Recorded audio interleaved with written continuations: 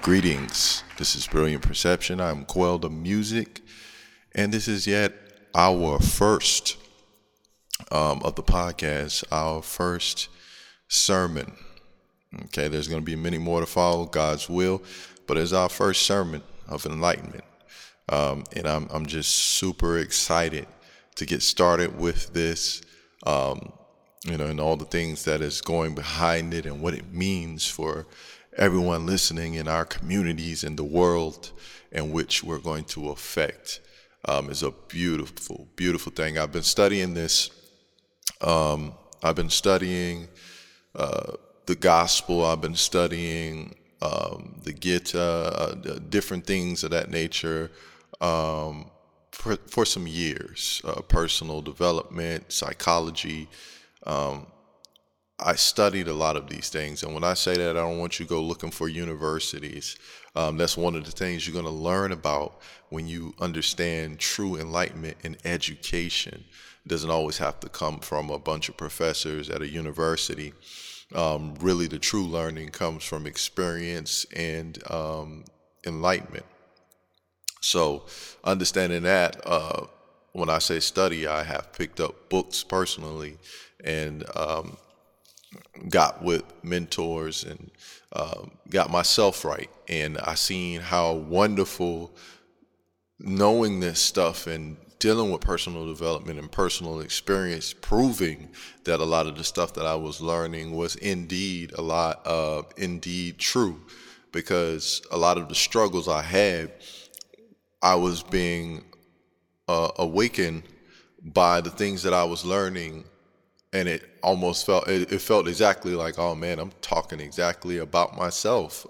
So I never started out with the sermons with the intent to preach to anybody else or anything of that nature, but I just found that people wanted to hear it more and more over the years. People wanted to hear it and wanted to hear it. And I really just did it for me, to better me. And when I seen how effective it was for me and that people really needed that, I said, well, why not? It's a part of what I'm passionate about, and that's people being free from the prisons of their minds, because I've truly been released. So with that being said, we're going to talk about today's sermon. Today's sermon, which what we do for the sermons is, like today, and going forth for many episodes until we're finished, what we do is we go through a book of study, usually consists of the King James 1611 version of the Bible for references. You can use, there may be some things from the Gita in there, the Torah. There's all of them are broken pieces of what was once one way of living. So we can find some good use in all of those things. This is not some kind of just Christian situation or some kind of Muslim situation only, or some kind of Jew or this and that situation. This is a true self situation, which means that there is no religion in this. There's just truth. That's it. There's no dividing. It's all just one big book broken into many pieces that people have collected and created a way and blocked out the other way. We need it all. So, with that being said, every time that we do sermons, at least once we finish, we do the sermons through books of study. So this one is going to be from the Gospel of Thomas. In which is you can find in the 1611, just because I came up from that background of Christianity, and a lot of people were, up against it, like, they came up in that way, like, it's a bunch of crap, these guys wrote it, it's slave control, which I'm not against their ideology of it. It has some truth to it, but what the problem is when people get wind of that, they automatically discard the whole thing. So you're the type of person where, a net fly get on one part of your delicious last slice of cake and you throw out the whole cake. see me, I understand that if I just take out the part in which it landed, all the rest of it is still good. So that's what we're doing with, any religion, Christianity, Muslim, Buddhists, anything. Don't discard it all together. Take out the part that was tainted, that was, misconstrued, and the rest of it is still good when we put it all together. So I hope you guys enjoy the sermons to come. I just had to get that introduction out the way, but we'll go ahead and get right into it. So if you want to follow along, definitely get you a 1611 King James Bible. I'll be using that as a reference, and also a book about the Gospel of Thomas, written by an author, which that information will be available to you, so you can get that book as well. But that's what this is about, giving you references to go look into yourself and keep going. Maybe you'll teach me something. But here we go. Today, the first sermon, we're going to be talking about being the way out. Now, understand when you listen to my podcast that we speak on metaphysical, we speak on spiritual. We are aware of the physical, earthly bodies. We are aware of the necessity of that in this life experience. But what we will not do, or what we will not continue to do, is allow it to lead the way. We will not be led by the urges of this physical body, nor the desires of it. We will control it through the spiritual and the metaphysical. So when I speak on the word, when I speak on in my sermons, understand I'm talking from a metaphysical sense, talking from a potentiality, not reality. Okay? And that is more powerful than reality, because reality is just a result of potentiality. Okay? So, be the way out. Okay? Again, we're oftentimes we're looking for a way out of a circumstance, whether it's money, whether it's a relationship, or health related. But we are always looking for some kind of way out. And somewhere deep inside, we want a way out to present itself to us. We're looking for a lover to rescue us, or we're looking for a politician to rescue us. We're looking for God to rescue us, or the police to rescue us. But have we ever considered that maybe we are the way out? You're made in God's image, so be the way out. That's what it's about today. You see, you speaking, when we talk about this, you speak up. And you say something matters when you're speaking from a place of an enlightenment.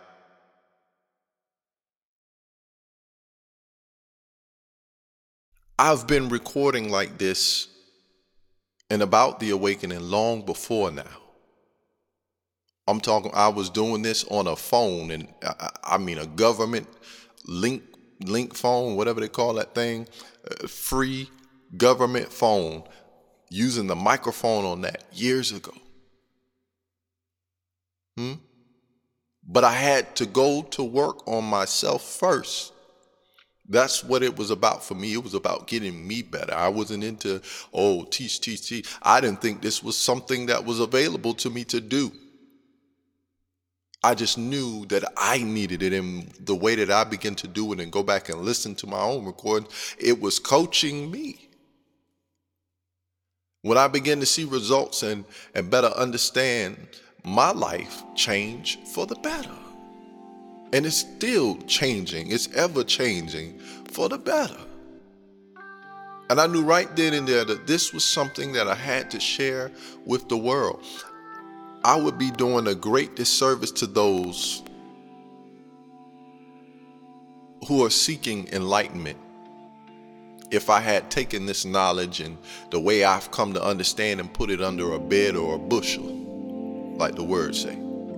If I took the light and I hid it, That's what's been done to us for a very long time. See, I put it on a lampstand by speaking about it on this podcast. I stood on the rock by speaking on it through this podcast.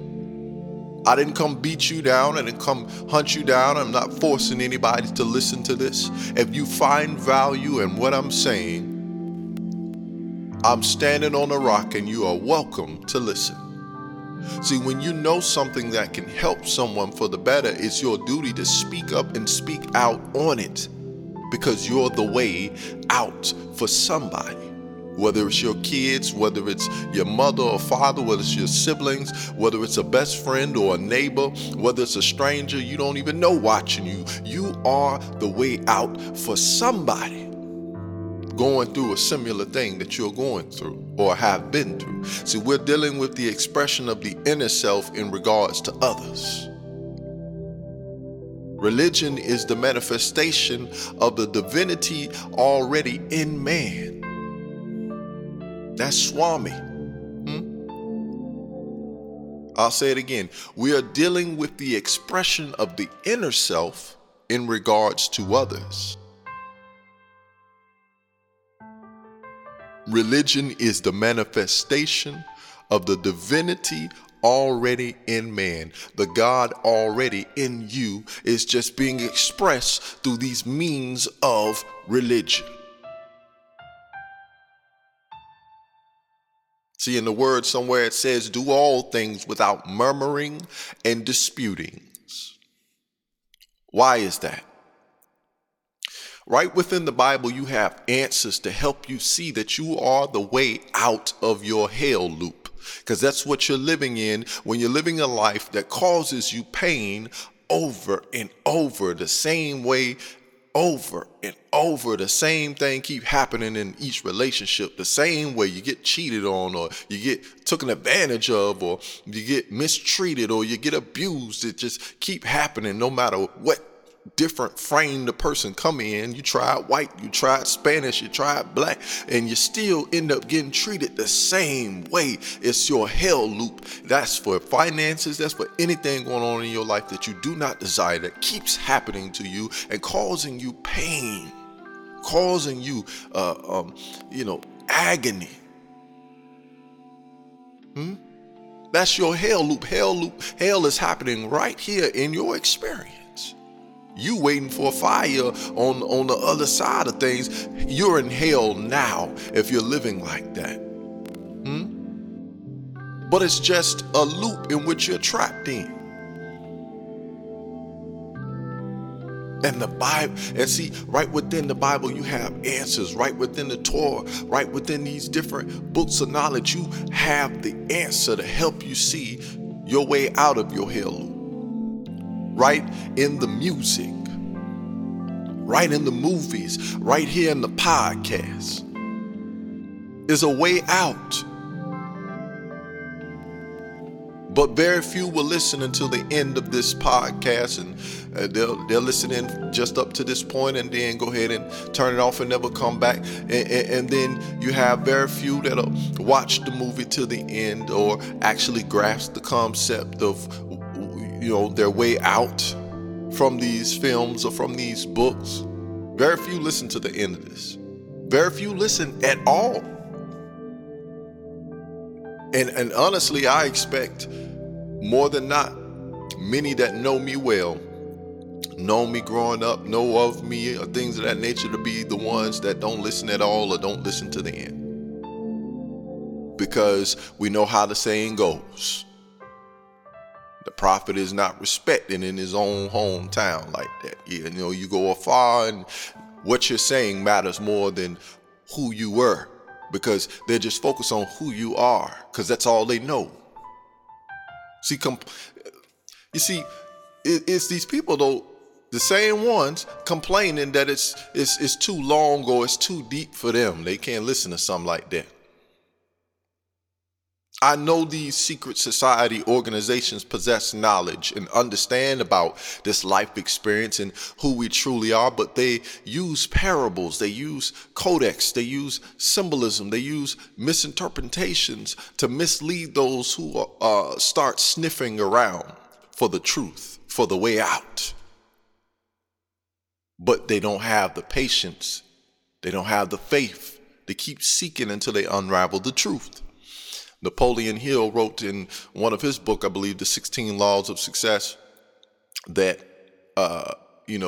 when he, or actually, not the 16 Laws, it was the Think and Grow Rich, where he interviewed hundreds of mega successful guys from Ford and Andrew Carnegie, all these guys in his time, some of the wealthiest men in the world at that time.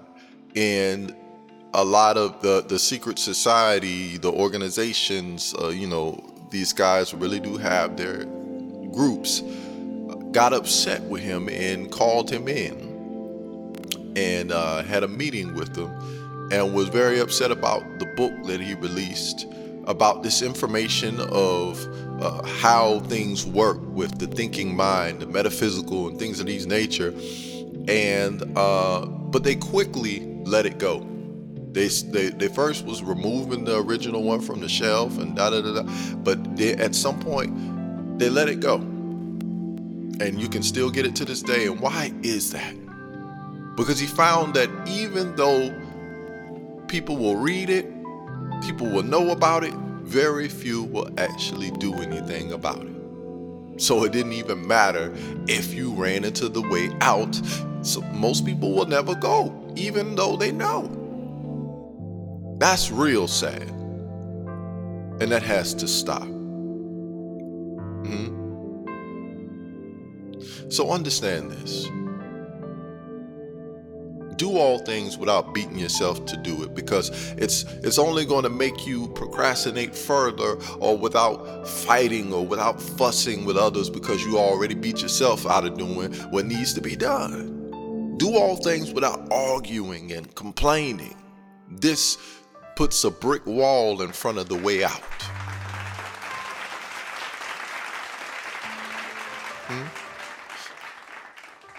Judges says the manner in which he is arguing it is not the thing. It is the principle he is deciding. See, when people get into, because I know all about that, boy. I got some people that can tell you. I went through it. Not too long ago, I just got out of it, but I went through it. You hear me? And I thought, and this is exactly how I thought. I thought that, I'm not arguing. I'm simply defending the principle that I stand for.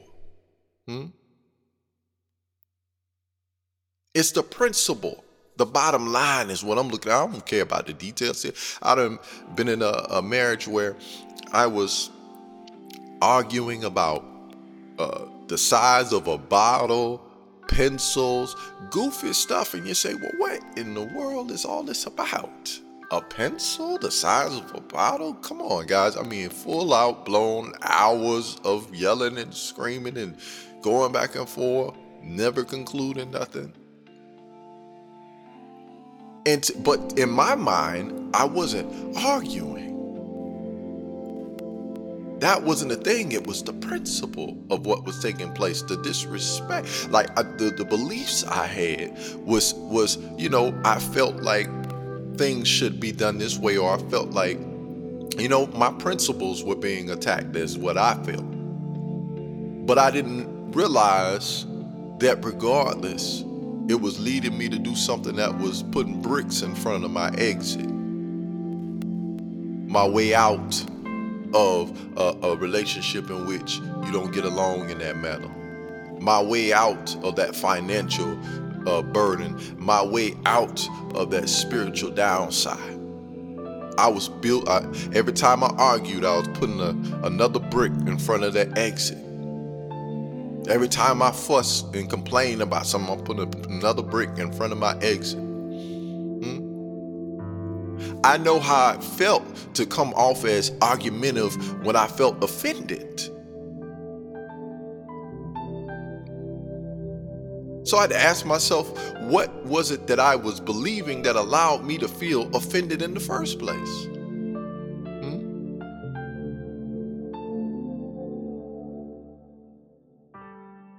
So while as a bystander you may hear some fussing going on, or my neighbors might have heard some fussing going on, my family might have seen the fussing going on, in my mind I'm simply clearing up what appears to be disrespectful toward me. Not necessarily about the situation, but the principle. But that was my excuse. That's what allowed me to say, well, this is rightfully so the right response. This is me standing my ground. This is not me being difficult. This is me saying, hey, we're not going to do that. Not with me. I don't believe in that. But see, as a result, it allowed me to do something that was working against myself. It was covering my way out. Henceforth, you get stuck in your hell loop. Do you understand?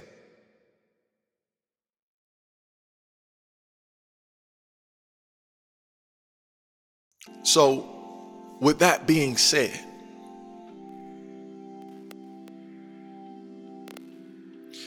while defending the principle of respect, I lose more of it because I'm trying to gain it in a manner in which it cannot be found.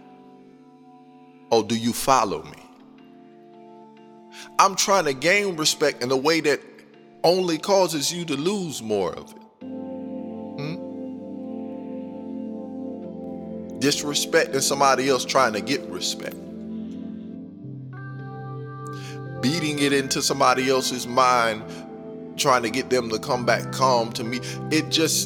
I was working against myself. I was putting bricks in front of the way out.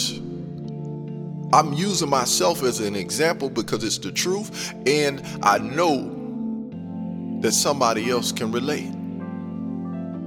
So I'm not here to point you out. I'm here to show you by me what we should and shouldn't do, because I know personally. That's the beautiful thing about this. You can run this back to anybody that knows me. And it won't be no situation where, oh, well, he's saying this, but, I talked to somebody, I talked to a mama, I talked to his best friend. And this ain't what, he just talking. No, I live this. That's what we're talking about today. I am the way out. If you can relate to what I'm saying, I'm giving you a way out. Because anything I'm talking about, I've lived it. Ain't no sneaking me with this. This is what I know personally. Understand what I'm saying? But don't iron your work uniform Sunday night, complaining amongst yourself about going to work in the morning. Do you follow me? Don't come home arguing with your spouse. And what I meant about the uniform on Sunday night is you going to work anyway Monday, right? You're not going to call out, are you? You're not going to quit, are you? If you're not, then what's the point of, there's never a good explanation for complaining. There's no use of complaining. See, there's some things that we can just do away with.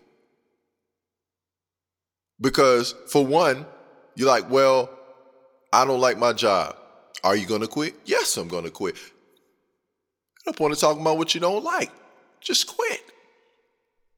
There's no use for complaining. And they said, oh, well, I don't like my job. Are you going to quit? No, there's no point in talking about what you don't like. You're not going to quit. You're not going to get another one. You're not going to do anything. You're going to go in there and do the same thing you've been doing for 11 years. So you might as well do it happily.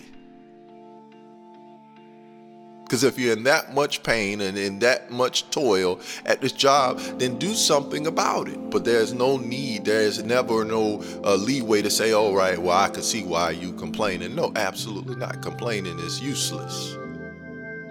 Because you're going on Monday morning and don't come home arguing with your spouse. So your life results is yours. Or shall I say it in the correct term?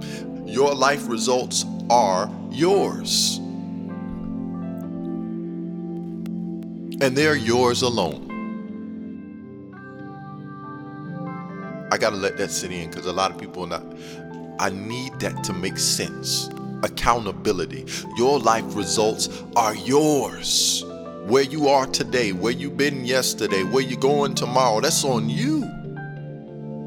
And you alone, not your kids, not your mama, not your teacher, not the evil society, none of that. Nobody's sharing your results. It's just yours. Alone. And complaining about that job won't get you a better one. Complaining about your relationship won't get you a better one. Fighting with your spouse won't bring about no peace in the household. There is no point in that when you're trying to get to one. If you're doing things with no end, no reason, then sure, have at it. But if you actually want to get some results and can get somewhere, complaining and fussing, I know personally, gets you nowhere. I did 6 years of it, and it did nothing in the result of changing it. It got me stuck in a hell loop. See, you want to get out of your misery. You want to get out of your misery today? You need to be the way out, because nobody's coming to rescue you. Understand that. See, we confuse arguing and complaining as the right thing to do if somebody gets on your nerves enough. They say, well, listen, you see it as standing up for yourself. Therefore, it's justified in your mind because you say, hey, I'm nice, but I'm nobody's pushover. You're not going to keep on talking to me crazy. I'm a Christian, but I'll tell you about yourself and your mama. I curse you out and then pray about it later. That's the mindset of most people. But all you're doing is letting it be known that you're discontent with the area in your life or your life altogether, and you feel the need to let it be known in this manner. That's really what's happening. That's really what was going on with me. That was the best way to explain my life at that point. I was discontent. I was dissatisfied. And as a result of that dissatisfaction, of that discontent, it was showing in my fussing, it was showing in my complaining, it was showing through these outlets. But see, if you didn't know any better, you'd be confused as to thinking what the details of the arguments was about was really the problem. And it never was. I was discontent with that area in my life, and I needed to let it be known that I was discontent. And my way of doing so was complaining and fussing. We act as though we gonna do something different this time if things don't change, or I'm out of here, I'm leaving if this don't change, or I'm gonna quit this job if this don't change, they don't give me a raise. But the problem with fussing and complaining when you ain't gonna do nothing about the problem. Everybody and their mama know you're not gonna do nothing about what you fussing and complaining about, because you're going about it in the same manner. You get mad, you throw around some furniture, you storm out of the house, or you storm off the job, and you show up late, or you leave early. You sit in your car calling for all kinds of curses. You sound like you're speaking in ancient tongue languages the way you out there cussing up something in that car. You may even call, let me tell you something. You may even go as far as to call your friend to tell them this is it today. I had enough. I've had enough. They done pushed me over the top. Do you know what they did at my job today? I had enough. You know what that woman said to me? I've had enough. You know what this man did to me? Even if they know you're not going anywhere, they listen and you don't. You don't go anywhere. If you don't believe me, be adult enough, be mature enough to really sit down with the people you be spilling to and ask them, did you really feel like I was ever going to quit? Did you really feel like I was ever going to leave him or her? They'll tell you the truth. A lot of the time we step back and we look at how we are overreacting to the situation. We realize the problem is it's the truth and it hurts to face. A lot of the times I was screaming at the top of my lungs and saying all the stuff I was saying, had a lot of truth to it, came out real harsh, came out real fussy and complaining. But the reality is, as I was saying these things, I was also thinking in my head like, man, I hear myself. See, if you talk loud enough and you talk long enough, I'm hoping at some point you'll hear yourself, because that's where the real resolution comes, when you hear yourself. Listen to yourself. I heard myself talking, and I said, in the midst of me talking, and I'm in my head, I'm just like, man, wow. I'm sitting here complaining to her or to my life circumstances. I'm spilling this out on everybody else around me. And the reality is, I'm my own problem. I'm not dealing with me. I'm taking it out through arguing and fussing with everybody else, and they the reason why I ain't drop a mixtape yet. They the reason y'all holding me up. When I was in jail, I was able to write 50 songs in 2 months. So that proved everybody else is the problem.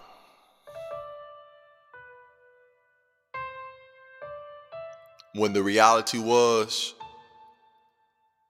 I was overreacting to a situation because I realized the problem. I realized that I was the problem. I realized the way I seen everything that was happening to me was the truth, and it was the problem. And it hurt to face it. So arguing has become your knee-jerk defense mechanism to protect your feelings. Follow me. This is your defense mechanism. Well, this is a lot of people's defense mechanism. Rather than dealing with the hurt, it's easier to just be deflective instead of reflective. Either way, it's not the way we get out of the circumstances that are holding us back. It's not the way out. We have to have appropriate tempers and appropriate behavior. Appropriate tempers and appropriate behavior. We will be put to the test continuously on our journeys of life. Continuously.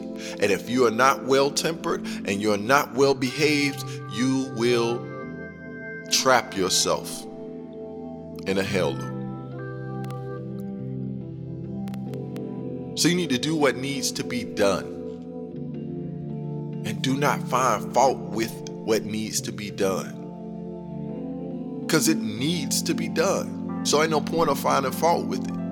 You need to get a divorce. If you need to quit giving out all your money and save it, or you need to eat healthy, ain't no need in trying to find fault in what you need to do. It's a need, not a want. See, I read in a book called Asking It Is Given, where it says, if you're finding fault with yourself or another, you are in that moment offering a vibration that does not match who you really are. And that negative emotion you feel is your indicator that you have introduced a vibration of resistance and that you are no longer in the state of allowing your pure connection between the physical you and the non-physical part of you. You have caused segregation within yourself. And when you are out of line like that, your life cannot go the way that you desire. Henceforth, you are blocking your way out of the thing that you do not desire. You only hurt yourself when you find fault in what needs to be done. Or when you find fault in yourself that says it can't be done. Or when you find fault in someone else to avoid the fact that what needs to be done still needs to be done. You stall it.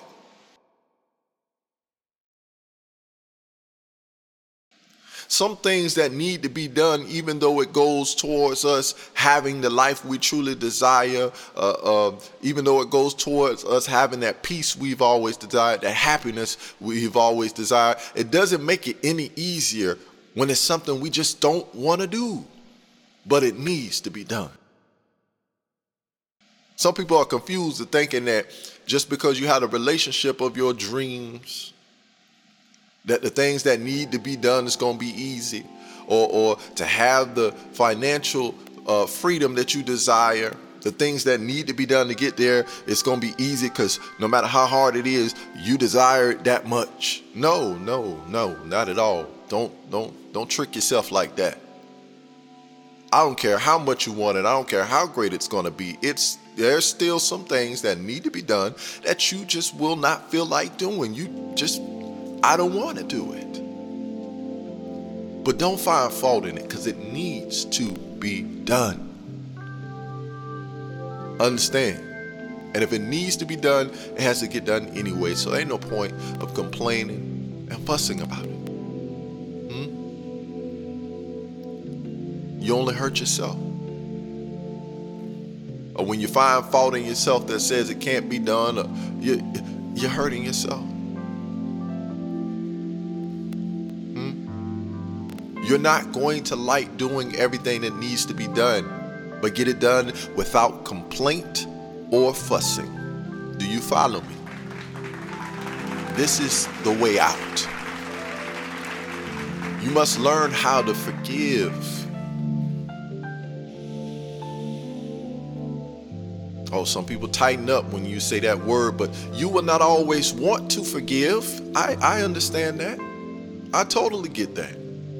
You will not always want to. Some people feel convicted or feel evil because they don't want to forgive sometimes, and they're like, well, I know that ain't right. That ain't the Christian way. That ain't the godly way. That ain't the, bigger man way. I can't help it. I just don't want to forgive some people or some things. You won't always want to forgive. But if you look at it in the wrong way, that's how you're going to feel. I don't want to forgive. There's no way I'm forgiving that. I will never forgive the murderer of my loved one.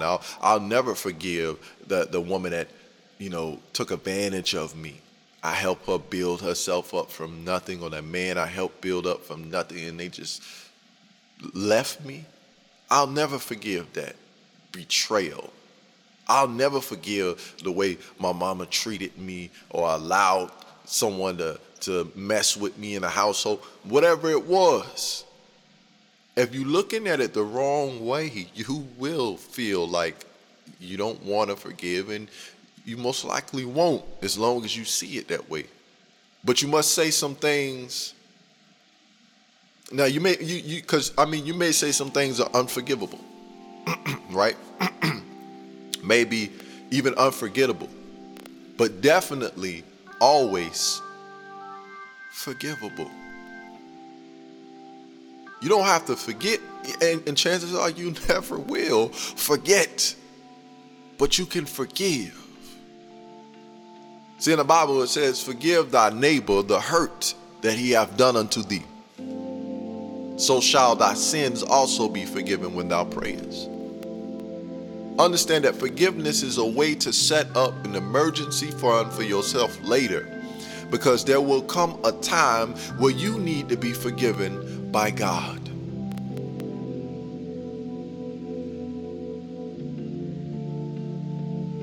I don't know about you, but I much rather get something good out of something that needs to be done, because you have to go through it anyway, so you might as well get something out of it that benefits you. See, commands were made to be obeyed, not disputed. Do you follow? Stop trying to be somebody's bad karma. You think you have some people that really think they are karma.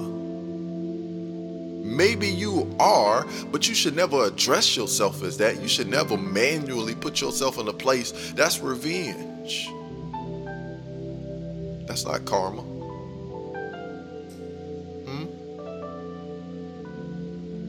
Stop trying to be somebody's bad karma, and do your part in what needs to be done without complaining and without fussing and without arguing. The light of truth gets lost in the midst of arguing, and it becomes an emotional slapping match. I know personally, we find ourselves not knowing how to separate business from personal and end up making great personal decisions, but terrible business decisions. I know that all too well. You get involved with somebody on a personal relationship level, and then decide you're going to go into business with them. It don't work out personally, or it may not work out on the business side. It's going to affect the personal side. And if it don't work out on the personal side, it's going to affect the business side, because your decisions are clouded, because there were two different types of ways that you were dealing with one another that should never be intertwined as one way. Business is business. Personal is personal. What I observe will cause my own valuable personal preferences to be born. What I observe will cause my own valuable personal preferences to be born. It's all about the way you observe what is going on in your life. Don't let your personal feelings keep you from completing the goal at hand. Understand? Now, a person must attain insight. Now, I believe people who live out away from the city and all the distractions of technology have considerable perceptiveness. But it's not enough to have a clear or deep perception of a situation. One must express it. Sometimes it's good to get away from the distractions in order to get your mind right. But that's not enough to get your mind right. You also have to have a clear and deep perception of what is taking place. And you must express it. And fussing and complaining and arguing is not the way to express your deep and clear perception, because that shows you do not have a deep and clear perception of what is taking place in your life. When you continue to be a victim and it's everybody else's fault that you hurting and you acting bitter and you going to clubs half naked, well, completely naked, because when we can see through and see everything literally through your clothes, that's not clothes to me. But you're doing all this saying, you made me this way. You hurt me, so this is me acting it out. The only way it's ever going to be fixed is you got to fix it. No. It's our duty to our fellow sojourners to express this understanding in whatever unique way fits into who you are, but keeping it to ourselves away from those who desire it is a great disservice. Somebody dealing with their situations off of being a victim needs to hear what I know. Because maybe they truly think being a victim is somehow going to get them where they desire, but they don't understand that it won't. And if I know it won't and I don't say nothing, I'm doing them a great disservice. Philippians 2:15 says that ye may be blameless and harmless, the sons of God, without rebuke, in the midst of a crooked and perverse nation, among whom ye shine as lights in the world. Let me break that down. Blame gives you a feeling of relief from anger. That's what blame does. You're very angry about what just happened. You're angry about the breakup and how it went. You're angry about your job and where you desired to be this far in your life, and you just looked up and saw people that you grew up with getting their first house and getting married and making a good amount of money and having beautiful children. You're angry. So the easiest way to get from that anger, because you don't like how it feels, because you don't want to mess around and do something crazy, so you say the next best thing is to blame, to make yourself feel better or relief from being angry. So you shift some of that anger off on you through blaming. So it's easy to see why we would refer to it, especially when it's placed on others, because it helps us escape. We think it's a way out from dealing with the anger we would have to direct towards ourselves. Because you're really just mad with you. But see, you got to live with you every day, so you figure being mad with you is not, being mad with you don't get nowhere. And you feel like blaming someone else gets you somewhere because it puts you out of the hot seat. Say, I know I'm not the problem. We don't operate in a mindset of harming others, those who are enlightened, those who know better. We don't operate in a malice mindset. Or do we? Well, see, if you were thinking about it the wrong way, there was a time and once where I absolutely operated in a malice mindset of harming others. Oh, yes. I'm going to put these paws on somebody. Take them, like my uncle said, take them around the back. Oh, yeah, absolutely. But when you understand, when you get that mind, when you get that mind right, when you get that enlightenment, when you understand what you put out, you get back tenfold in return. When you understand these things, imagine when you have the harm of others in mind.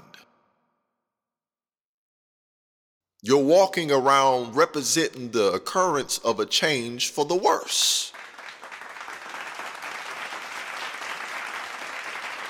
We should endeavor to apply these traits to our character so much to the point where people who know you or know of you wouldn't believe if someone said you were to blame or that you chew people out. If you desire to be that man or woman in which keep it cool, that don't stoop to the level of people that they do not want to be like, then you should walk in that way and believe so and act on it so much to the point where people who didn't know you before would never believe someone said that you once chewed people out or cursed people out or that you were to blame for a lot of things that weren't good. They should look at, oh, there ain't no way. Like they do when something happened, say a guy went in the house, went crazy, shot his girlfriend and shot the man that was cheating. And the neighbor said, I would have never imagined. He was such a nice guy. So he talked to me every morning. He helped me put some heavy furniture on it and didn't ask for no money. It's such a wonderful guy. I always had good stuff to say. You never know what makes somebody crack. You're going to be put to the test by your old habits. That's what I'm trying to get you to understand. You are not going to be able to just waltz on out of here and say, well, yeah, tired of living in the hood. It's time to go on to the Beverly Hills. No, sir. Absolutely not. Not at all. Your old habits is not having it. Your old habits are not just going to let you stroll right on out into the light of your new programming. It's no, sir. No, ma'am. It don't work like that. We must be sincere without offense till the day of Christ. Oh, somebody didn't pay attention when I opened up this podcast. I told you this ain't a Christianity thing. This ain't a Muslim. This is not a religion thing. This is a truth thing. And I'm explaining the truth through the way that I grew up. Just because it's the easiest illustration for me. So when I say to the day of Christ, understand and follow. Be patient. Don't run away. If you truly desire the truth, stay with me. Let me just put it that way. When I say something that might throw you off a little bit and make you think it's something that it's not, I'm going to go ahead and just say, stay with me, because I'm going to explain. But we must be sincere without offense to the day of Christ. What am I saying? When the Christ within is a pineal gland. This can be found in the physical, but what you can find in the physical represents what was happening in the metaphysical and the spiritual. So the Christ within is another name for the pineal gland. It's an almond-shaped thing within the brain called the pineal gland. Now, the pineal gland is like a transmitter of your vibrations. And once this is opened in a spiritual sense, in a metaphysical sense, it releases that God consciousness within you, what some call the third eye. When the Christ within comes to us and opens up the God consciousness, we must be without offense, and we must be sincere until this happens, which some may call receiving the Holy Spirit. In Christianity, that's what they would call the Holy Spirit, the God consciousness. This is the way out from the life that you are living. This is the way out from that life that just doesn't complete you. Somebody say, yeah, you need the Holy Ghost. Yeah, you need that God consciousness, whatever you want to call it. It's a real thing. Simply being open and genuine in all things until this God consciousness is released within you. It will take over. It will teach you. It will talk to you. It will guide you. We are to be sons of God. We truly are. This is our natural state of being. We can choose to be sons of men by refusing to honor the things of the Spirit over the things of the flesh. We do have that choice. They feed the five senses first. The Son of Man, they feed the five senses first, which makes the spirit weak. If our goals and desires lead us to satisfying the urges and the lusts of the flesh, then we have chosen to be sons of men. But if we suffer the flesh, if we abstain from the urges of the flesh, the desire to hurt somebody, the desire to, do things that aren't so great, the desire to complain, the desire to fuss, the desire to wear certain things because it satisfies the fleshly body, it satisfies the carnal mind. The more we begin to please the urges of the flesh and not feed the spirit, the more we choose the life of merely sons of men, merely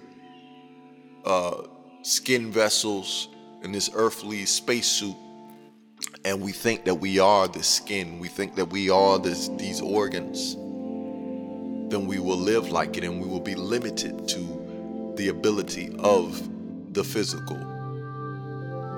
But if we suffer the flesh, if we abstain from the urges of the flesh and we feed the spirit, it makes the spirit strong, then we will be who we are and have been from the beginning, sons of God, the source, energy, the one that made everything possible, that energy.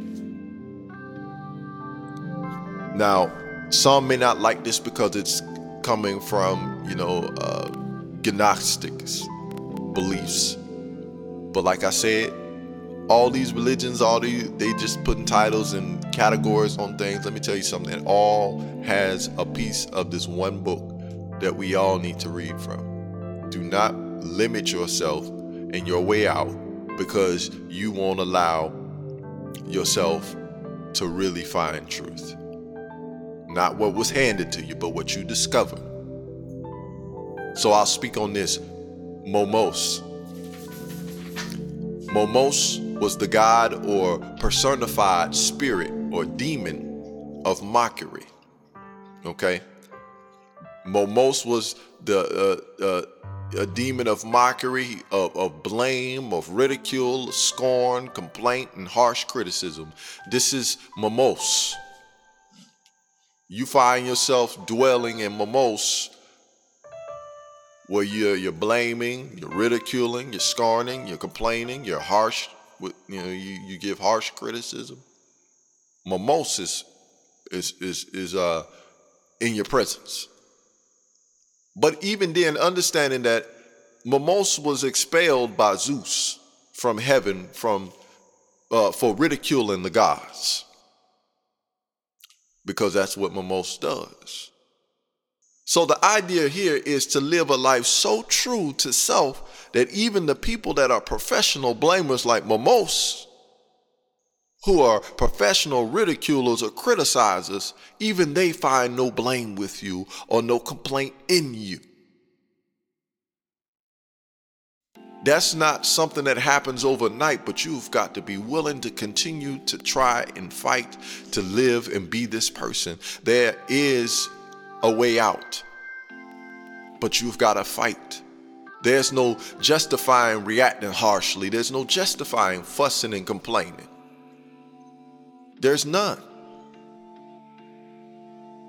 Well, she wouldn't shut her big mouth, so I gave her a piece of my mind. That ought to do it. Did it? Because you find yourself giving her a piece of your mind every day. Obviously, that ain't the way.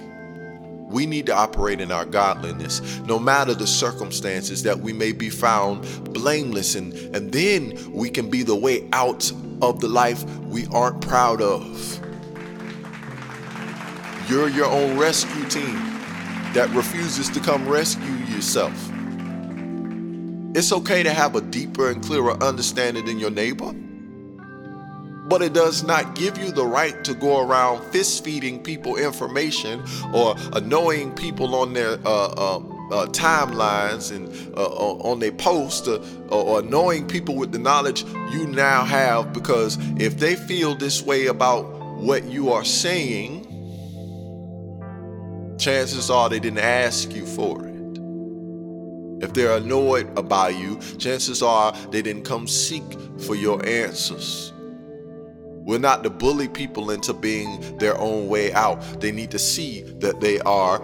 It needs to be a benefit. See, one thing I learned from a brilliant man, Mr. Muhammad, that I used to work with, and he was a mentor, brilliant man. He said he had services we used to sell, or you would think that we were selling. But he said, you know what, the way I look at it is, I don't sell anything. I simply provide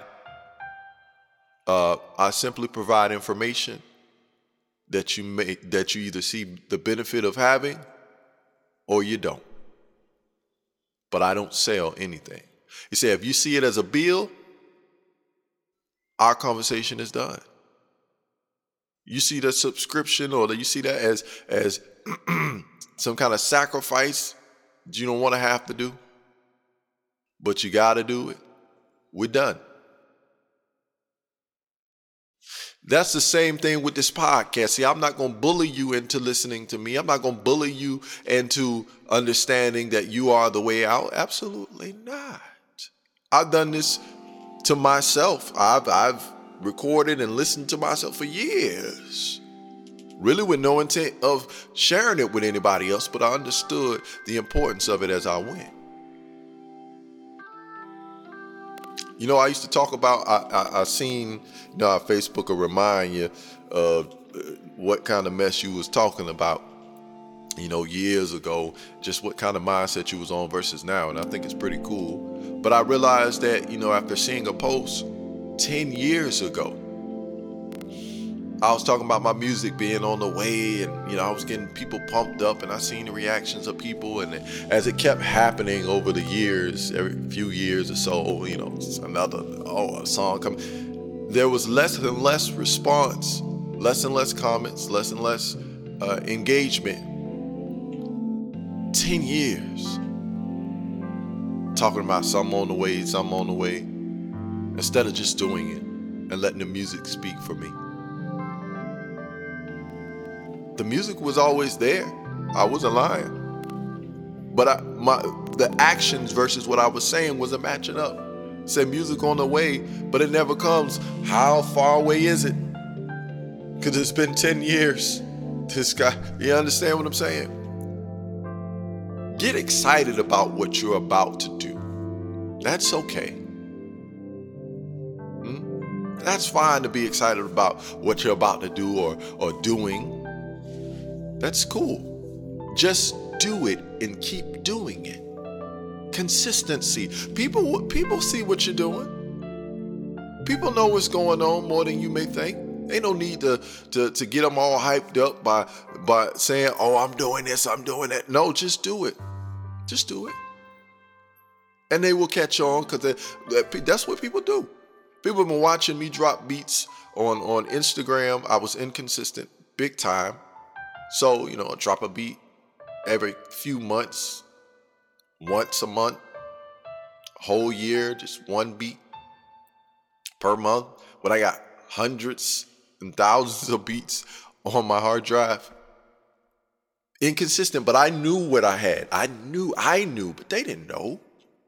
They were just watching, okay, every once in a while, ain't not that serious. But as I start to pick it up, start dropping more, you see, all of a sudden, it's like they came out of the woodworks. Where were these people? Nobody said nothing before. Well, they were watching. Even one told me, said, "Man, you know, I've been watching. I'm just waiting for that one I know you're going to do it. That one that's going to hit for me, and I'm watching." They let you know they're watching. People watching the consistency. They want to see how you respond. Are you for real? Are you the way? Can you show them how to be their way out? But if you're not consistent and if you're not serious, then you rob people.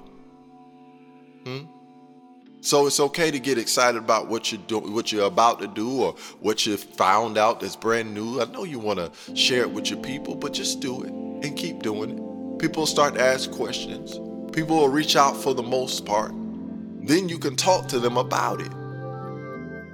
See, I'm spreading this alignment. I'm spreading this enlightenment through a podcast. I didn't come knock at your door. I didn't come run you down on Facebook and spam you. If you want to know more, I will tell you more when you get the views up. Because that's the way I'm going to do this. You want to know more? Show me you want to know more. I will give you. I will be here and I will give it to you. That tells me you're interested in knowing more. I'm not going to bully you into anything. I'm not going to annoy you into anything. Y'all want to hear more of this? Run the views up on this. Share it. Save it. Whatever you can that shows the algorithm, that shows me that you're interested in this and you want it to keep going, because I got plenty of it. Let your conversations speak for who you are.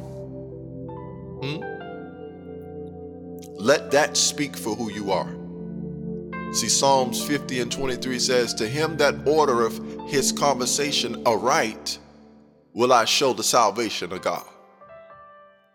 We shouldn't just be talking out the side of our mouth. Do you follow me? Conversation is important to the point where there's a right way to arrange your words. It's that serious. And believe me, I know about just talking out the side of my mouth, because boy, I get to feeling some kind of way, and I would just, saying whatever, all kind of way. Multiple times I'd be serious about what I'm saying, but I'd be talking so crazy out the side of my mouth that people really be, even a person I'm talking to or addressing might end up laughing or giggling a little bit because I get to talking so crazy. I struggled with that. But then you understand the importance of your words to the point where the way you arrange them makes a difference. We're shaped by the thoughts of others. Not just by the words. We're shaped by the thoughts of others. By what we hear in conversation, what we read in books. These are other people's thoughts, and we get shaped by them. What we see on TV, on social media, what we hear in the movies, on the radio, even by chance remarks from people just talking out loud in public. It begins to shape you. That's why it's so important to be careful of the environment you're in versus where you want to be. Because chances are, if you are not happy and you're looking for this way out of whatever it is you're not satisfied with, you're in an environment, you're around people, you're around events and things that do not line up with where you desire to be.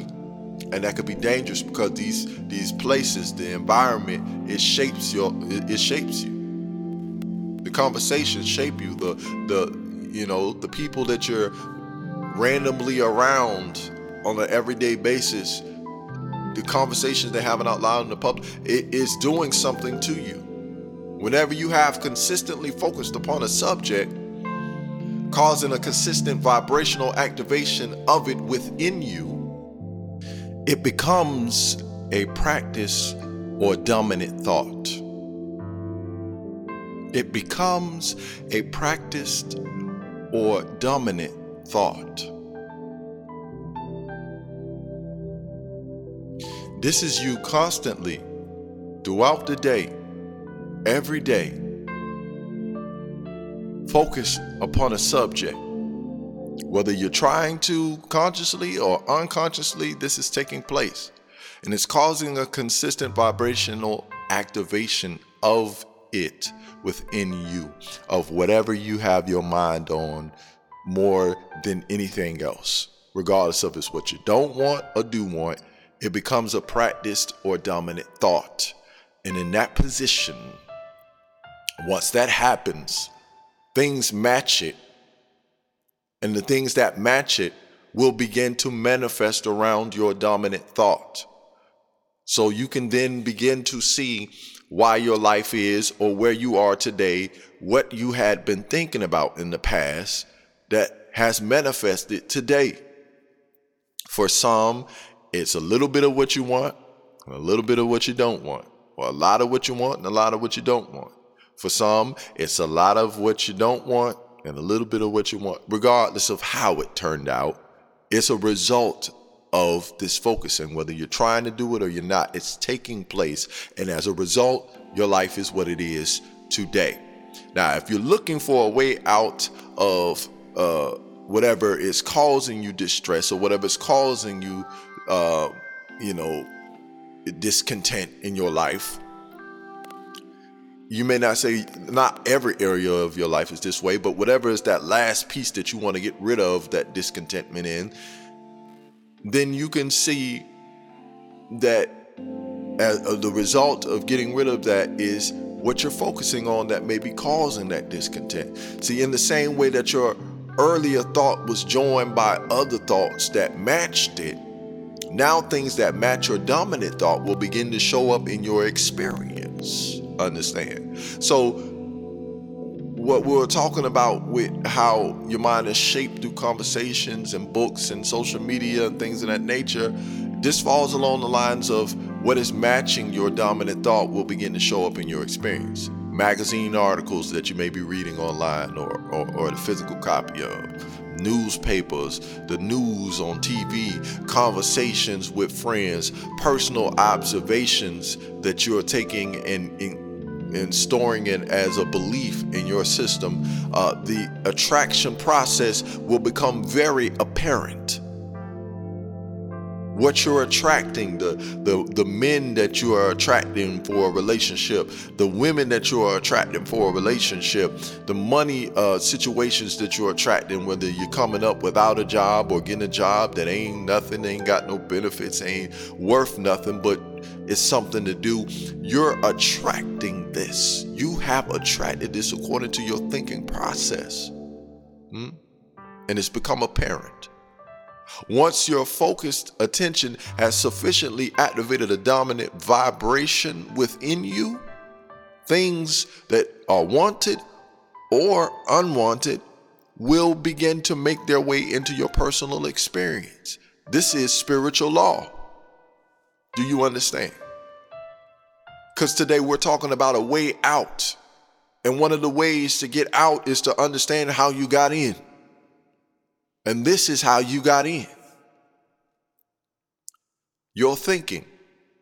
If you are claiming in your conversation to be a queen, which we hear this all the time. Oh, queen, come on, queen. Yeah, we queen. Then at least understand what that means before you put it in your conversation. Do you follow me? What queen have you ever heard about that walk around half naked? Do you follow me?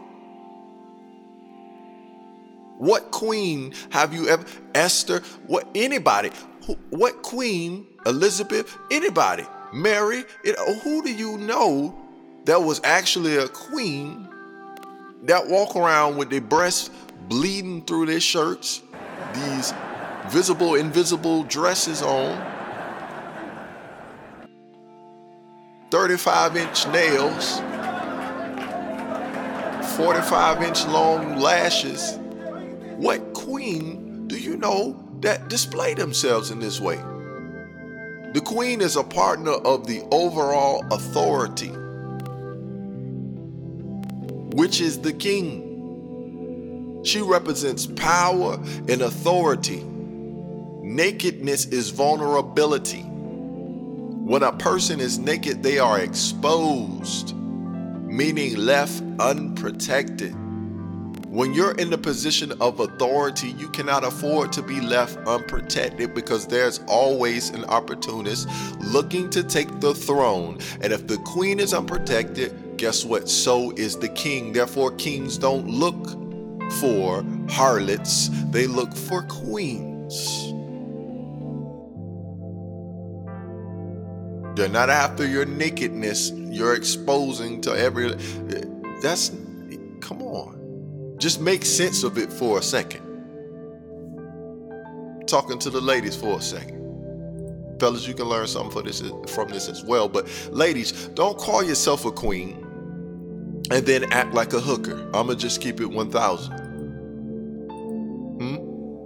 Or as you'll learn as I go on in honor of my grandfather, who was very frank. I don't know who Frank is, so I say Keitha. He was very truthful, without any sugar in it. So instead of Frank, I use Keitha. So I'm just going to keep it Keitha. Don't call yourself a queen and then act like a hooker. Don't call yourself a queen and then act like a beggar amongst peasants. A queen not begging for monetary gain. A queen not showing her precious body off for all of the world to see in order to capture the attention of the people that she desires to admire her. This is the harlot's work, understand. You got to know the difference. If you meant, oh, my bad, I didn't mean queen, I meant harlot. then it would make sense, because what you doing represents what harlots do. How you're dressing, how you're talking, how you're acting, the songs you're listening to, the things you're into. Yeah, it makes sense now. But you're misrepresenting that word queen when you don't follow the definition of it. You try to make something new. That's not a queen. A queen can't be bought by material things. Her friends are queens. Her friends are lords and ambassadors and people of high interest and importance. She carries herself with the utmost respect.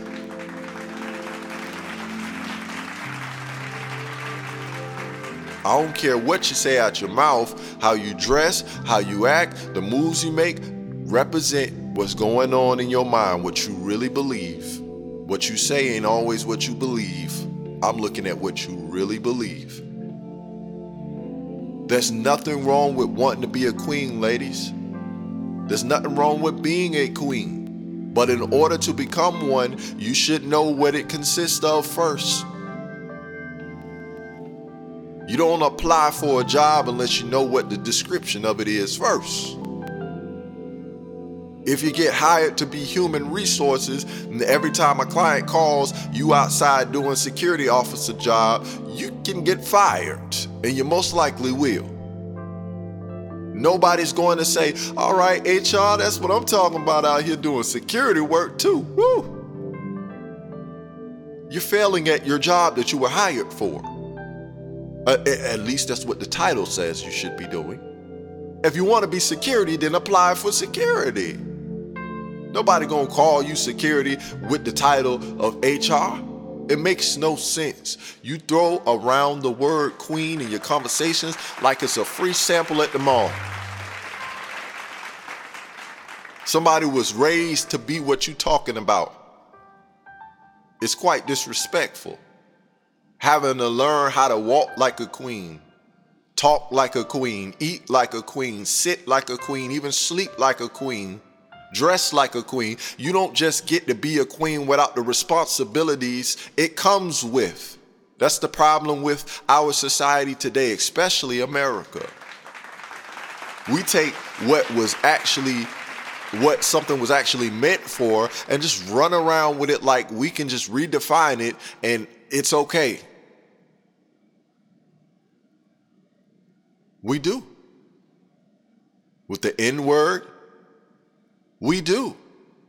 With tattoos, with piercings, with style in general, we don't know where a lot of this stuff comes from. It's just style to us. We make our own definition of it rather than actually find out, what does this really represent? What was this designed for? Conversation is important to understand. And the words that you're using in your conversations is more important to understand. And find the correct word for what you actually mean by what you are saying and understand what you mean before choosing a word to represent it. Easier said than done, I know personally. Still a struggle of mine. But this is what I'm teaching myself. This is what I'm learning, shall I say. Because I'm being taught by those who, other people's experiences and those who are mentors to me. But this is what I'm applying to myself, shall I say. And it's still a struggle because we've been so designed to just freely use words and say things and, oh, I get what you mean. And we never really have to actually know what it means. When you see no benefit in arguing, when you see no benefit in complaining, you will be found blameless unintentionally. That's just law. Understand.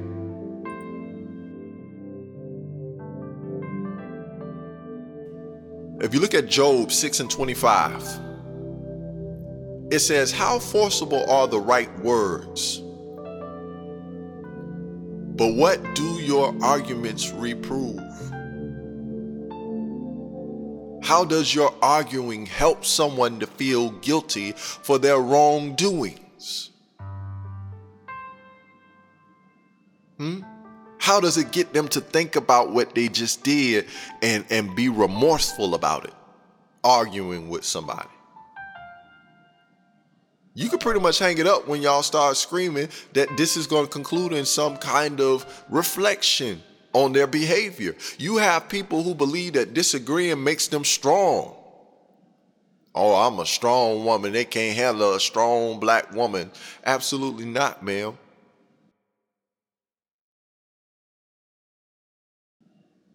You think that make you gangster, or you think that makes you manly, or somehow this you being a man standing your grounds by disagreeing. You may argue that you must not really be the.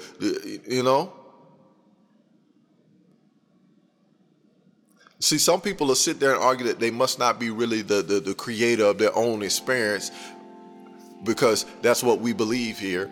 There's in no way I'm the creator of my own experience because I would not have done that to myself.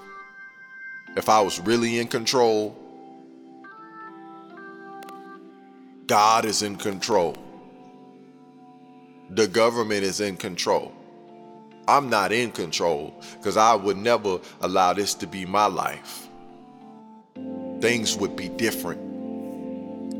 But I have no say-so. It's all in the hands of God. They're looking for a way out. But rather than being the way out, they're waiting on somebody to rescue them. Who you spend a lot of your time with says a lot about your insight. You understand that? There is no true faith.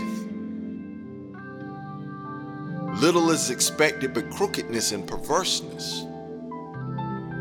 The more crooked and perverse people are around us on a regular basis, the more it is necessary that we grow stronger and increase in strength to remain blameless. The harder life pushes at you, the harder you push back. That's the only way to remain blameless and in control of your life experience. If you're in a circumstance which does not match who you desire to be, you must become more of who you desire to be to point in the direction you desire to go. You must be that to the point where God's universe says there must be a mistake here because your energy doesn't match that of your environment. Let me move you. That's what God's universal system does. It responds to frequencies. It says, wait a minute. This environment, this area gives off a certain frequency. Certain type of hertz come from this area. And everything that matches these hertz, I connect. It's simple. I don't care the details of it. Whatever frequency come, I'm connecting frequencies. That's it.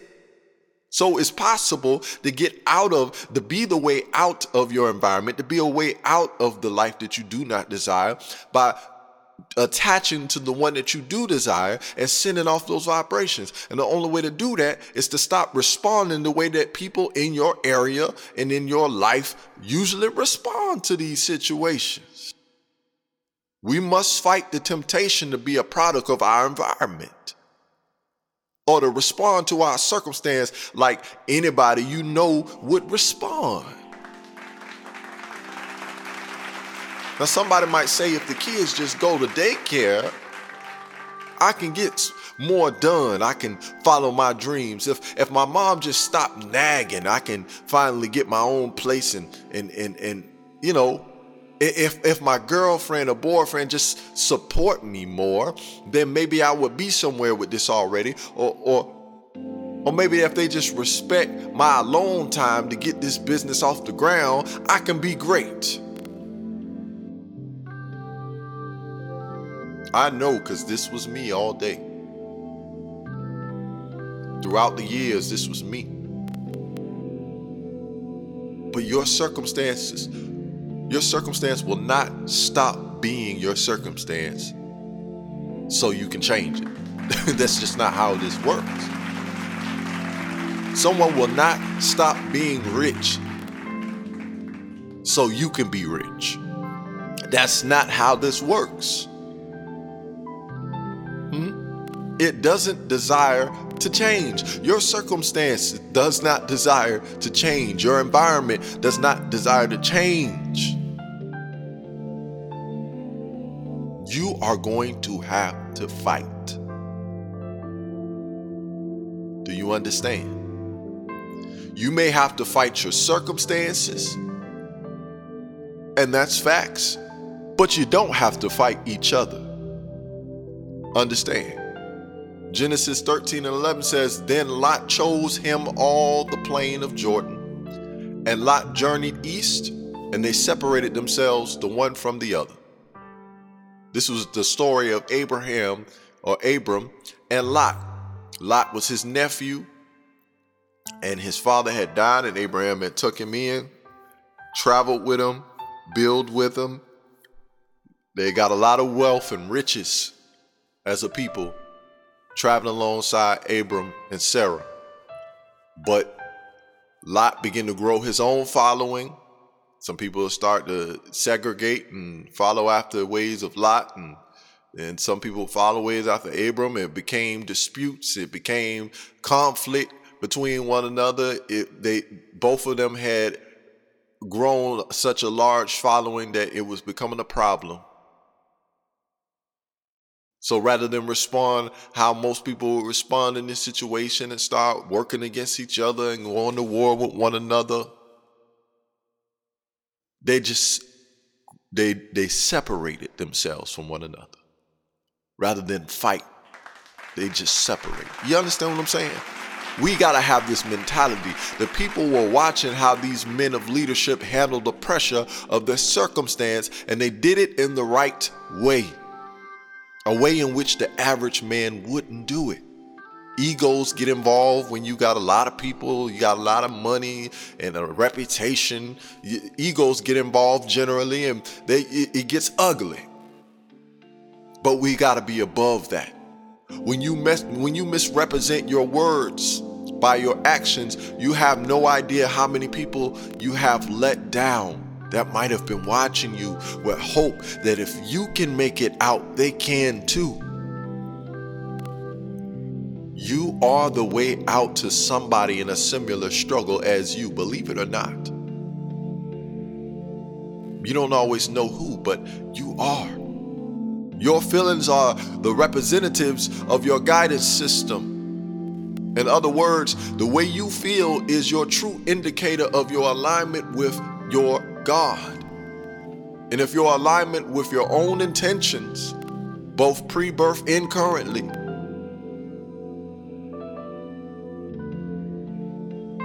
so your complaining and arguing represent how you feel inside and how you feel. Does it match what you are saying to everyone else?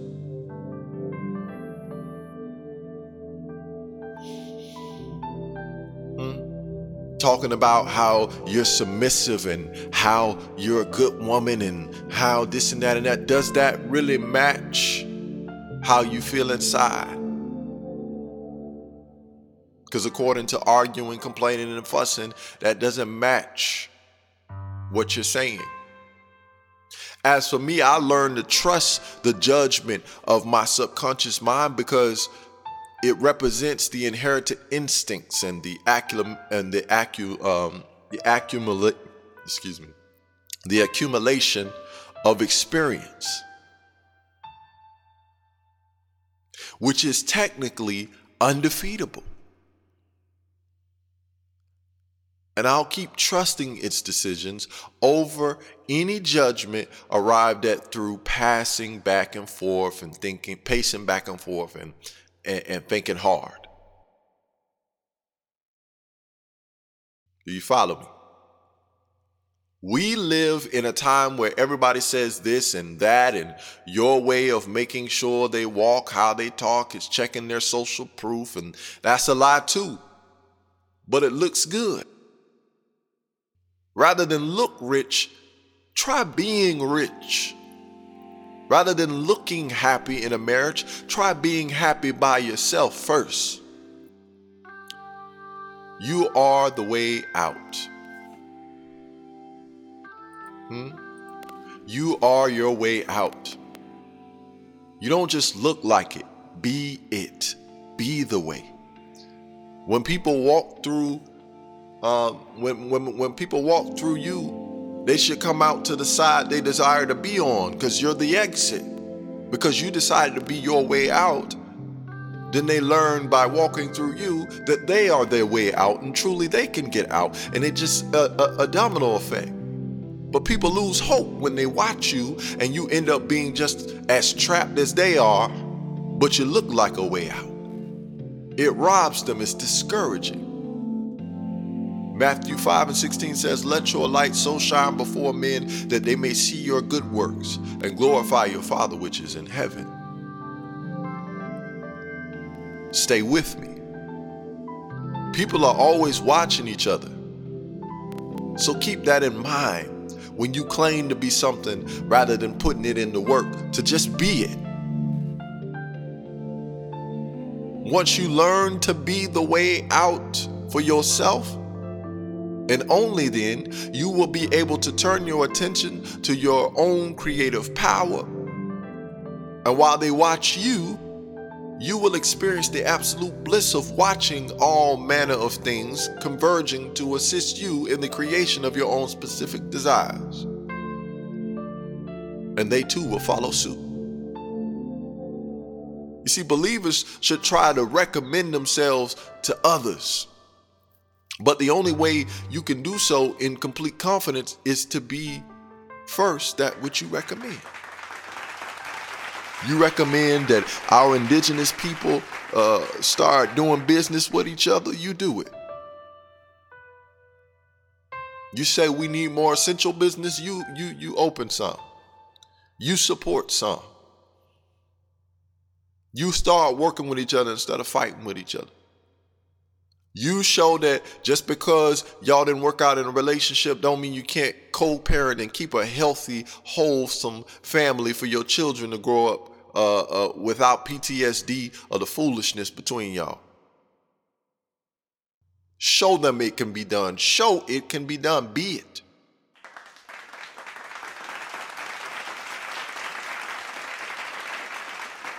You must prove yourself in deed and in truth, because hope is on the line. You are an exit for you, and you can show others that they are an exit for themselves as well. If you're to claim who you truly are, then make sure you learn how to represent that properly. Like Bow Wow used to say, represent that. You get what I'm saying? Represent that. It's not enough to talk about it. Represent it in your actions. What you talk about makes more sense when people already see it in your actions.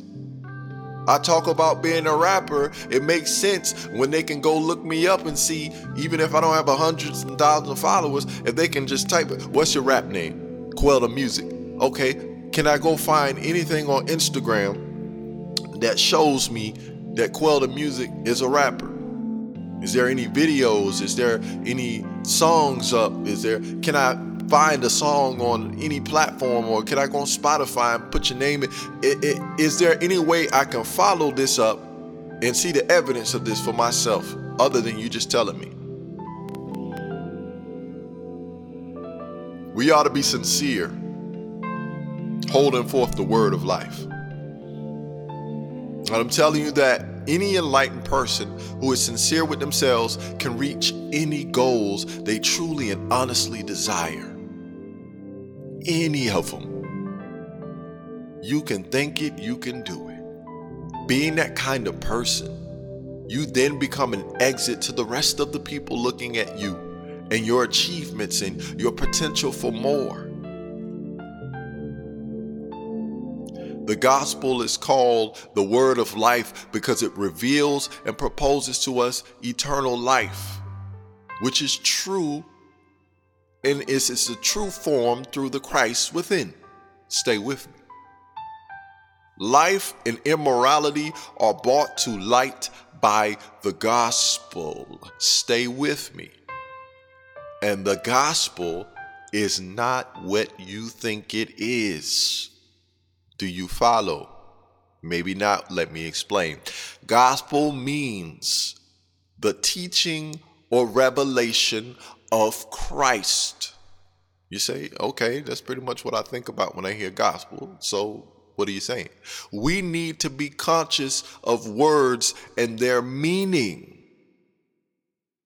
Well, according to the meaning, gospel, revelation, Christ, kind of knew that already. Where you going with this? Well, I'm glad you asked. You see, you hear Christ and you think Jesus.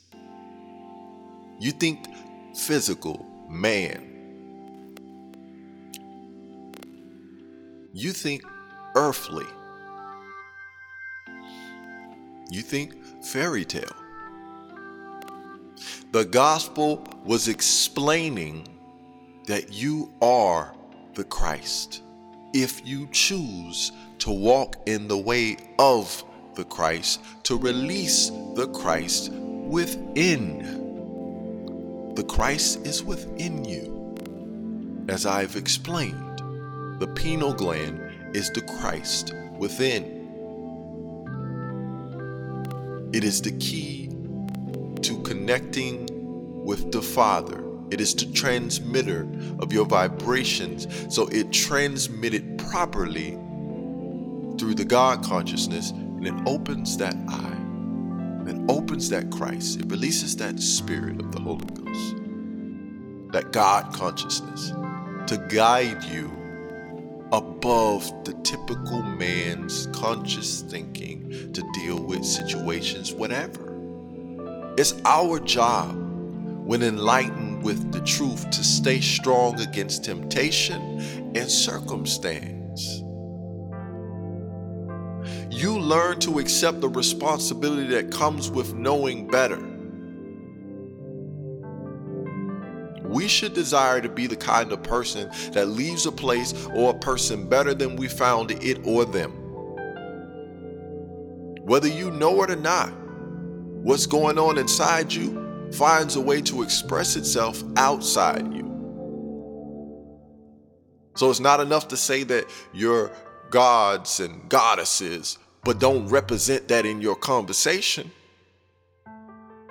Mrs. or Miss Goddess or Mr. God. Talking crazy in your conversation, dressing like a hooker. If that's a goddess,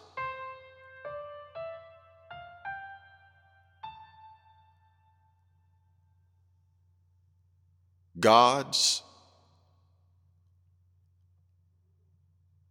you're God. Do you carry yourself like one? Sir. Pants tighter than your girlfriend. That's your preference. But the way you carry yourself, does it really represent what you say that you are? You carry yourself like a peasant or a lowlife or a harlot, but you're godly, right? I'm not judging you. I'm stating facts. Because when we go back to the what is a harlot? These are facts that can be traced back. You can go back and look up a harlot, look up what they call a thot or whore today, but true definition, harlot or whore, look at what they dress like, the acts they commit, and tell me, am I being judgmental or I'm stating facts? A lowlife, a peasant, look at the definition and see if I'm being judgmental or am I stating facts? With all that said, we must be unashamed. We should never hide our interest in the spiritual enlightenment because somebody that sees you make a mistake might call you a hypocrite or whatever, or somebody that knew how you was yesterday or an hour ago might say you're a hypocrite. I might say, oh man, you ain't none of that stuff you talking about, man. You just cut somebody out in traffic yesterday. Every day is a new day. Do not be discouraged. Do not be ashamed of your mistakes. to the point where you say, well, I don't need to speak out on what I know, although it's the truth, because I slipped up and cursed somebody out yesterday. I need to sit down somewhere. What you do need to do is just make it clear in your principles of life that no matter what, there's no need to be harsh. There's no need to fuss. There's no need to complain. Don't allow the fear of people's judgment, of people, don't allow the circumstance or the temptation to alter your belief. When you run into the temptations that require you to respond in a way that is impulsive to what you knew then versus what you know now, never be harsh or accusatory.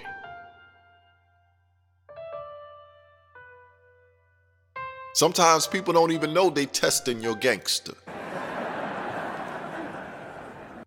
It's not intentional. They say, well, you know what? I've had that happen multiple times, especially with this. I think it's a real close walk with being vegan. You know, walking into the alkalinity at some point, but going through the veganism away from the meat and the dairy and the bad ingredients and things of that nature, people test your gangster all the time. I'm just using that term because, you know, people are familiar with that. But basically, that you're being tried, right? And it's not intentional all the time. Sometimes people just say, like I was at work and, you know, a guy, you know, he said, okay,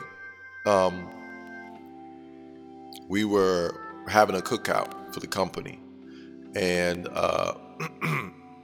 you know, the guys wanted to buy a leadership, you know, guys, they wanted to buy, you know, things, you know, it was just a little surprise. But they went out and they got hot dogs and hamburgers and you know, cookies and cakes, and I mean, it was nice. It was very nice. And as always, it smelled good and things of that nature. I'll never sit here and tell you that, oh, yeah, that smelled terrible. Ugh. I'd be lying to myself and you, mainly to myself. Because the reality is, yeah, it smells great. This smells wonderful. But what turns my stomach is knowing what it actually does to my body. And I know that no matter after I get through enjoying that wonderful taste, it starts working against my body, and I don't like it. I don't like it. So yeah, smells great. See you later. So with that being the case, a guy comes to me and he says, young man, he says, I was looking at the hot dog. I said, oh, y'all got hot dogs. Okay, that's cool. He said, man, go ahead and go ahead and get this hot dog, man. He's like, I know you're hungry. I said, no, I bought my own lunch, you know. He's like, man, go ahead and get you something, man. You know, stop being shy, this and that. I let him know I don't eat that. But he still, every once in a while, you want this cookie? You want this? Because people, you know, they would test this. Well, what is this really about? It makes them ask questions and make them get curious when you answer, but you don't be harsh because you feel like, oh man, you know, you just stick some meat in my face and I told you I'm vegan. Like, you know, you get all offended, and there's no need to be harsh. We don't need to respond harshly. Just say that's okay or no thank you, and you stick to it. You be firm. You can be calm about it. You can be polite about it, but be firm. Who we are on the inside can never be controlled by the outside. So don't sit here and tell me you don't curse, but then when somebody push you hard enough, you cursing, they can't push something that's not in you. So if you're talking crazy, it's because that's what you still need to work on the inside. You need to see the benefit in this for you, not for anyone else, but for you. Because of your exposure to your specific experience, which causes your specific desire to be formulated within you, and because God hears and answers your request, God's universal system does this automatically. That's why you need to do this for you, not no one else. See, stand true to your beliefs without being harsh to someone for tempting you to turn away from it will strike up curiosity in people. He began to ask questions after I politely turned it down multiple times. He said, what's the point of it? Ain't nothing different happened. And I said, yeah, absolutely. I used to suffer from crazy migraines. And it got scary at a point where I was going to the hospital numerous occasions. Started even from middle school when it first started, got bad like that for me. I didn't know what was happening to me. I couldn't see, couldn't open my eyes. It was a horrible, I was nauseous. It was horrible. I never felt that way before. So I couldn't understand what was happening to me. It's scared. See, when we don't understand something that is happening to us that don't feel good, it scares us. Sometimes it scares us into submission to things that we don't desire in order to get the false sense of security from what we feel is harming us, but we are unaware of. It scared me. Went in that ambulance and the things coming. I hope it's not a brain tumor or aneurysm. I hope it, because my mom told me about my cousin that had some rupture in his head. He used to get headaches. You start to wonder. You're scared. You're like, well, what's happening to me? And the doctors can't explain it. I said, well, what happened? They trying to figure out what happened. You telling them, well, it could be this and it could be that. We don't know for sure. We did an MRI. We don't see anything. There's no tumors, which is a blessing. There's no crazy aneurysm. There's nothing going on. We're not sure. Maybe you're allergic to something. You're gonna, after a while of going to the hospital and no answers, getting medication, migraine medication, it just made it worse. It made it absolutely worse. Oh my goodness. So after all the, they say, it finally made sense one day when a doctor told me, or a nurse assistant or whatever told me, you're going to have to diagnose yourself. You know what they told me? You're going to have to be your way out. Doctor can't save you. I can't save you. You're going to have to figure this out for yourself. Now, when I first heard that, I got offended almost in a sense in where I'm like, well, what's the point of y'all? Y'all can't, you know what I'm saying? What's all this technology? What's the point of y'all learning all this thing? You can't even help nobody? They got to figure it out themselves. What's the point? Well, that is the point. If you need saving, you need to be the savior. What the word say? I've always heard them say, God help those who what? Help themselves.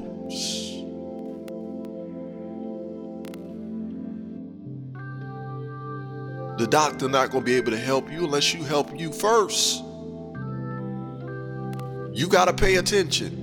What did I last eat? Was I drinking? So I began to be my way out.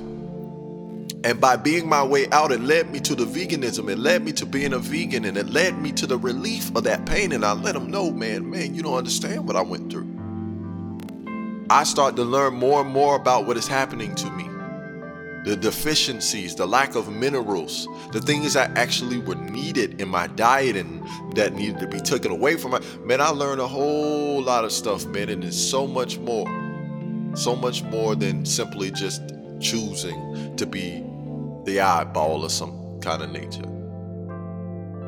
People will get curious. They will ask questions. When you stand firm, but you don't have to be hostile about it. I said, well, man, this must be something good. It's, he peacefully declined every time. Don't be so quick to get offended. You understand what I'm saying? People match your words up with your actions. You can get your message across in a wise and calm manner. It's a breath of fresh air from the usual response that people will have when being tested. When you don't practice what you preach, it robs others who might have been watching you of a better way to do things. You don't know how you inspire somebody. Unashamed. Be unashamed of speaking up about what you know now. And you know it's been a blessing to you. Be unashamed. There ain't nothing to be ashamed about. But sometimes we allow people's possible judgments, and this is all in our head before we actually even say anything, because last time and this and that and such did that and this happened. We doing all this before we actually even did anything. We making up the worst case scenarios, the best case scenarios. How about just doing it unashamed? Because you know it's been a blessing to you. It's been good to you. It'll be good to somebody. I want to leave you and conclude with this sermon today. I'm going to conclude this up. If you look in Genesis 2:25, it says that, and they were both naked, the man and his wife, and were not ashamed, meaning they were vulnerable, they were unprotected. As I was telling you about the queen and nakedness, they were unprotected, they were vulnerable. They were and they were not sorry about it, or they weren't guilty for it. This is metaphysical. This is spiritual. Not so much focus on literally being naked. So a mindset of being unashamed about what you know, because you know it works. Then there's no need to feel unprotected. I mean, there's no need to be protective. There's no need to be, build up a wall. You can be vulnerable in this mindset. You can let your guard down, and you don't have to feel sorry or guilty for it. You don't have to be ashamed. You be bold in this journey of the knowing. You have to be willing to stand on what you know to be the truth. Like me knowing that dying of disease is an unnecessary death. I witnessed my grandfather die an unnecessary death.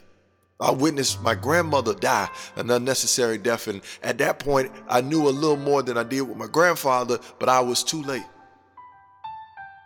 I'm not some kind of savior of anybody else's life to where I'm just, I could just do all that. But I knew it was unnecessary.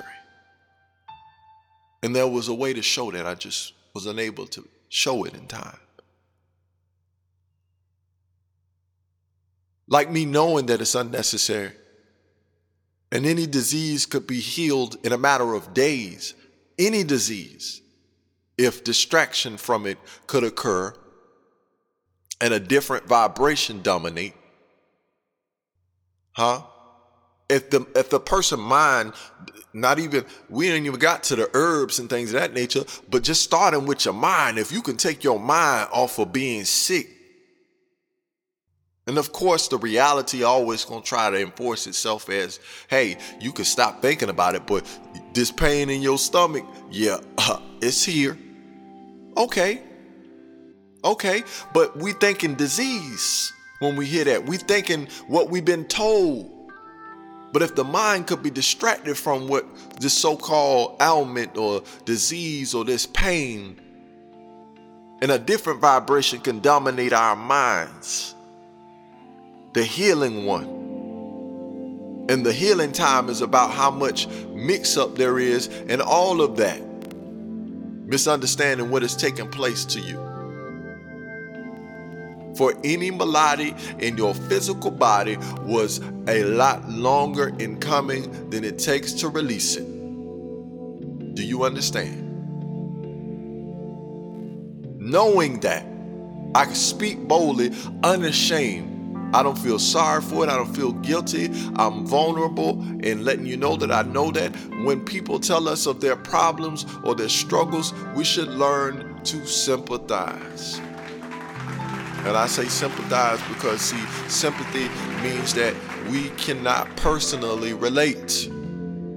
I don't know what it feels like to lose a child. I don't know what it feels like to lose a mother I don't know what that feels like personally.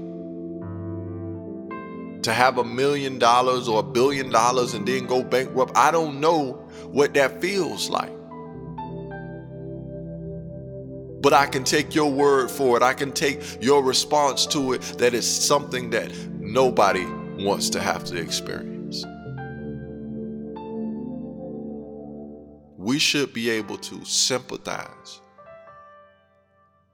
Understand that articulate sound and actions are representations of our prayers and are our prayers as well. Don't think it's, you need to pray more, pray, meaning that I need to be dropping down on my knees, but not saying that you shouldn't. All I'm saying is that's all you think about when you hear prayer. Or I literally get in the closet and I get on my knees and I pray and talk and think. But prayer is more than thinking, and it's more than talking. Prayer is also your actions. It's also articulate sound. We should have a mind to be hopeful for people when the average person would give up on them. They should be able to see our prayers for them through our actions of not giving up on them. You saying you're praying for me, but you're saying what you're saying ain't showing what you're doing. Say, I pray you get on your feet, but your actions says different when you said, I got to get out tomorrow. I don't know where you're going to go, but you got to leave tomorrow. I pray you get on your feet. No, you don't. You say that you pray, I get on my feet, but your actions are your prayers as well. And your prayers is that I get out of your house. Do you follow me? We should give the brilliant perception of that person or whatever they're going through the spiritual perspective on their troubles that they are going through. Because that's what brilliant perception is about. Helping you see the brilliant outlook of what is happening to you so that you can truly live the life that you desire. But we're doing it through the spiritual perspective. On your circumstances, on your troubles, on your pain that you're going through. This has been a sermon, and the first sermon won't be the last. I hope you guys truly enjoyed this today, talking about being the way out. I hope that everyone that was listening was able to gain something from this, that you can implement this into your life today and share this with somebody else. I hope that you listen to this on repeat. I hope you download it, save it, whatever you need to do. Put it on your playlist, whatever you need to do. Listen to it, let it be your guide. Let it guide you as you go, because I tell you what, it'll show you more and more how relevant it is when you use it like a guide. Don't just listen to it like a book you just read through, and then when life started happening, you forgot all about things that you read about or the podcast you listened to. Allow this to be a guide, a study guide. Whereas you're going through and you need to hear a word or you need to hear somebody speak on that subject matter, know that I spoke on it, go back and listen to it again.